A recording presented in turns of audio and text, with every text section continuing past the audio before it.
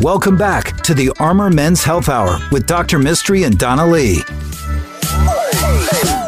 Hello and welcome to the Armor Men's Health Hour. I'm Dr. Mystery, your host, here as always with my co-host, the very intelligent, incredibly stylish Donna Lee. That's right. Ebullient and stylish and super sexy. Well, today. In her mind, at least. Welcome to our show. This is a men's health show. I am a board-certified urologist. We talk about a number of topics that can affect men's health, including those that are specifically urologically based, like testosterone and kidney stones and prostate cancer. But we love to talk about all the things that cause men illness or lack of wellness. Our urology practice has been around in Austin since 2007. And we got a whole bunch of locations, huh? We do. We have locations all over. We have Round Rock, North Austin, South Austin, and the fabulous Dripping Springs. You know, I don't give kudos to the other locations like I do Dripping Springs. I should probably start doing that. They love dripping and dripping. They love dripping, and we're trying to fix that dripping. We're trying to fix all the dripping and dripping. As urologists, we fix incontinence, in case you guys are wondering. In case there's someone sitting at home going, what the hell do they do? You know, a lot of people wonder if my name is a gimmick. It is not. Dr. Mystery is my real name, M-I-S-T-R-Y. Mm-hmm. But you know what I would, if I was going to be in the military, and I was going to be a major in the military, you know what my last name would be? Gunn. Gunn. What? Major Gunn. I would love that, wouldn't you? That's exactly who I was. So, speaking of, that's a segue into our guest, the former retired Major Gunn of the U.S. Air Force.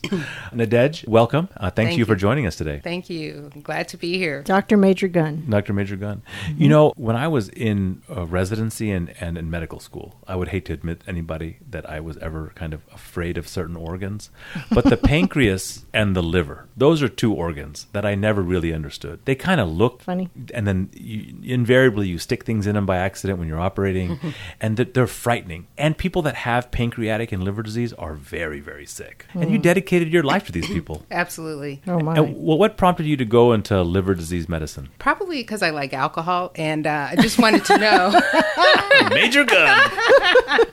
I just wanted to know what the long-term ramifications of that were, and how it was a long night. It was a long weekend, and I was like, "Oh boy, I hope I'm not hurting myself." Signing up for medical school. No, but in all seriousness, it just seemed very fascinating to me, and the disease course is quite complex, and I thought I could make a difference by helping people with this disease, and knowing that ultimately, in many cases, if the liver starts to fail, there's transplantation as a fix for that, and I enjoyed that, so that's why I did it. So next to urologists, of course, I've always thought that hepatologists were like the smartest doctor, right below urologist. Just under. Just barely. Right. Just under urologist. And what often fascinated me about hepatology was that you do a lot of transplant medicine. So it's not just chemistry balance. It's not just helping people with horrific end of liver disease kind of problems like the cirrhosis causes fluid in the abdomen and varices with bleeding vessels everywhere and bleeding out their throat, and then living after liver transplants, no walk in the park either. It's not. It's a huge incision. Somebody either has to donate part of their liver or somebody has to die to get a liver. And then you have to be an anti-rejection. I mean, liver disease sucks. Yeah, I agree. It's hard. The people who spend tireless hours helping patients with liver disease know that it's complicated, and they have a special calling to help those people so that they're just like anybody else. When we look at liver disease, we know, well, at least as a physician, I know what a really sick liver patient looks like. What I don't know is what is a less sick liver patient. And this concept of fatty liver was something that I guess I heard more about when I was finishing training, but I'm out of it. And I don't know, I see so many patients diagnosed with fatty liver, and I don't know what it is or how to fix it or why people should care. Well, it's really not that easy to identify out the box. So you really have to be discerning and looking. But the first thing I would say is look at your patients. If you see someone who's an obese, diabetic, Hispanic female, maybe that's a good phenotype of patients that are likely to have fatty liver. Diabetes in particular. They may or may not have abnormalities in their liver enzymes, but the fact that they have those metabolic syndrome disorders, it's likely that they could have fatty liver just swimming in the background as well. And the way for you to identify that is you can start with just some liver enzymes. If they're abnormal, and when I say abnormal, it may not be that the lab calls it abnormal and it's red on the lab profile. It's just the AST greater than 19 in a female or greater than 30 in a male. That might be a trigger to look into liver disease. Also, the platelet count. The platelet count kind of flies under the radar, but if you see a platelet count less than 150,000, that might be someone with advanced liver disease. And there is a technology which is relatively new. It's called a fibroscan. It will measure the stiffness of the liver. So if you have a patient that you're suspecting fatty liver disease in, especially who fits that phenotype of diabetes, overweight, high blood pressure, high cholesterol, have them get a fibroscan in the community where we can measure the stiffness of the liver and tell you if you're possibly dealing with a liver disease of clinical significance. So you touched on a couple of great points. One we harp on all the time here. Normal on a lab sheet may not be normal for you. Right. So if you suspect something is going on with your health, make sure you're going to an expert that has a deeper understanding of what you're really looking for. Right.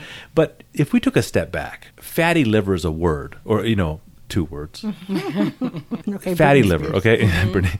So then you have, back in the old days, we used to do an ultrasound, and somebody saw, I guess, more fat in the liver. So, I mean, who cares if it's a fatty liver? What does that mean, like, to the function of the liver? So that means that the liver is now incorporating fat into its tissue, and fat is toxic to the liver. So really, I like to call the liver like a skinny organ. It likes to be thin. When fat starts to incorporate itself into the liver, and we're talking greater than 5% fat, now the liver gets upset. It starts to trigger inflammatory cytokines, and it just continues to irritate the liver over time. In an effort to protect itself, the liver will start laying down collagen, which is scar tissue. And then that scar tissue progresses over time, and fatty liver, and we're talking non-alcoholic fatty liver, so people that don't drink necessarily in excess, this fatty liver over time can progress to cirrhosis. And that's why it's so dangerous, because you have this, say, 60-year-old female who never drank a day in her life, suddenly is told she has fat in her liver, but hey, we'll watch it, lose some weight, and then in the next 5-10 years is on a liver transplant list because of cirrhosis and complications thereof. So is the fat in the liver because you're eating or your health is such a way that it's just finding another way to put fat, or is it something wrong with the way the liver has decided to metabolize fat? It's a constellation of all those things. So we know that when we eat certain foods, especially carbohydrates, those get transformed into fat in the liver. And the liver has its own way of creating fat by virtue of what we eat. Then you're talking insulin resistance, diabetes, and all these kind of trigger cascades within the liver too to process and metabolize fat in a dangerous way. And so then you're looking at the collagen deposit or the scar tissue formation and ultimately cirrhosis. And the scar tissue, the terminology we use is fibrosis, and that's how we know that there's some scar in the liver and that can progress over time. Now, what you touched upon with the inflammatory impact of fat is another fascinating part of what we talk about on this show all the time. And that is that inflammation as a common effector of many disease processes. Right. Cardiovascular disease, in your case, fatty liver. For us, it's going to be prostate cancer, kidney stones, on and on and on. And we have so much higher incidence of all of these things in people with diabetes, as well as people who are obese. And so fat as a common inflammatory proponent or predeterminant, it really speaks to exactly what we do here all the time. So if somebody's diagnosed with fatty liver, is that like the end of it? Like that's where they're at, they're not going to get any better? What and how do you monitor them? When you're diagnosed with fatty liver, the first thing any physician will tell you is you have to lose weight. We know that when people lose weight, and it's not much weight, it could be 5-10% weight loss, that is going to reverse the inflammation, and it can reverse the fibrosis or the scar tissue. So weight loss is paramount, but you know as well as I do that weight loss is challenging, and people often don't maintain their weight loss, and the liver doesn't know which way to go when you're not really keeping consistent with your weight loss measures. So we have to look for other things, and so currently there are no FDA approved drugs that treat fatty liver. However, vitamin E and a diabetes medicine called pioglitazone have been researched and recommended in patients who definitely have the aggressive form of fatty liver, which is called NASH, or non-alcoholic steatohepatitis. Clinical trials are ongoing looking for that perfect medication that we can use in conjunction with well-controlled diabetes and cholesterol and blood pressure medication to help treat the liver And so you work with Pinnacle Research, right? And Right. you are really right there on the forefront of enrolling patients and studying medications and treatments for fatty liver. Tell me about what you're doing and how they would enroll in a study or learn more about it. Oh, well, we have cutting-edge clinical trials in phase 2 and 3. So whenever someone asks, well, what does phase 2 and 3 mean? Well, clinical trials range from phase 1 when you're just looking at safety, and phase 2 and 3, now you're looking at effectiveness. Are these drugs really making a difference? So I would say the phase 2 and 3 are later phase studies. We have a number of medications with different mechanisms of actions to help with combating the fatty liver disease. And in order for someone to get involved with us, all they have to do is call. We can bring them in to have a scan of their liver to see if they have anything really significant enough to You'll give them warrant. a fibro scan, right? Absolutely. At no cost. They can come in and have one. What's the number they call? They call 512-384-1560. And we'll put that in the show note. And we're done with this segment here. We ran out of time a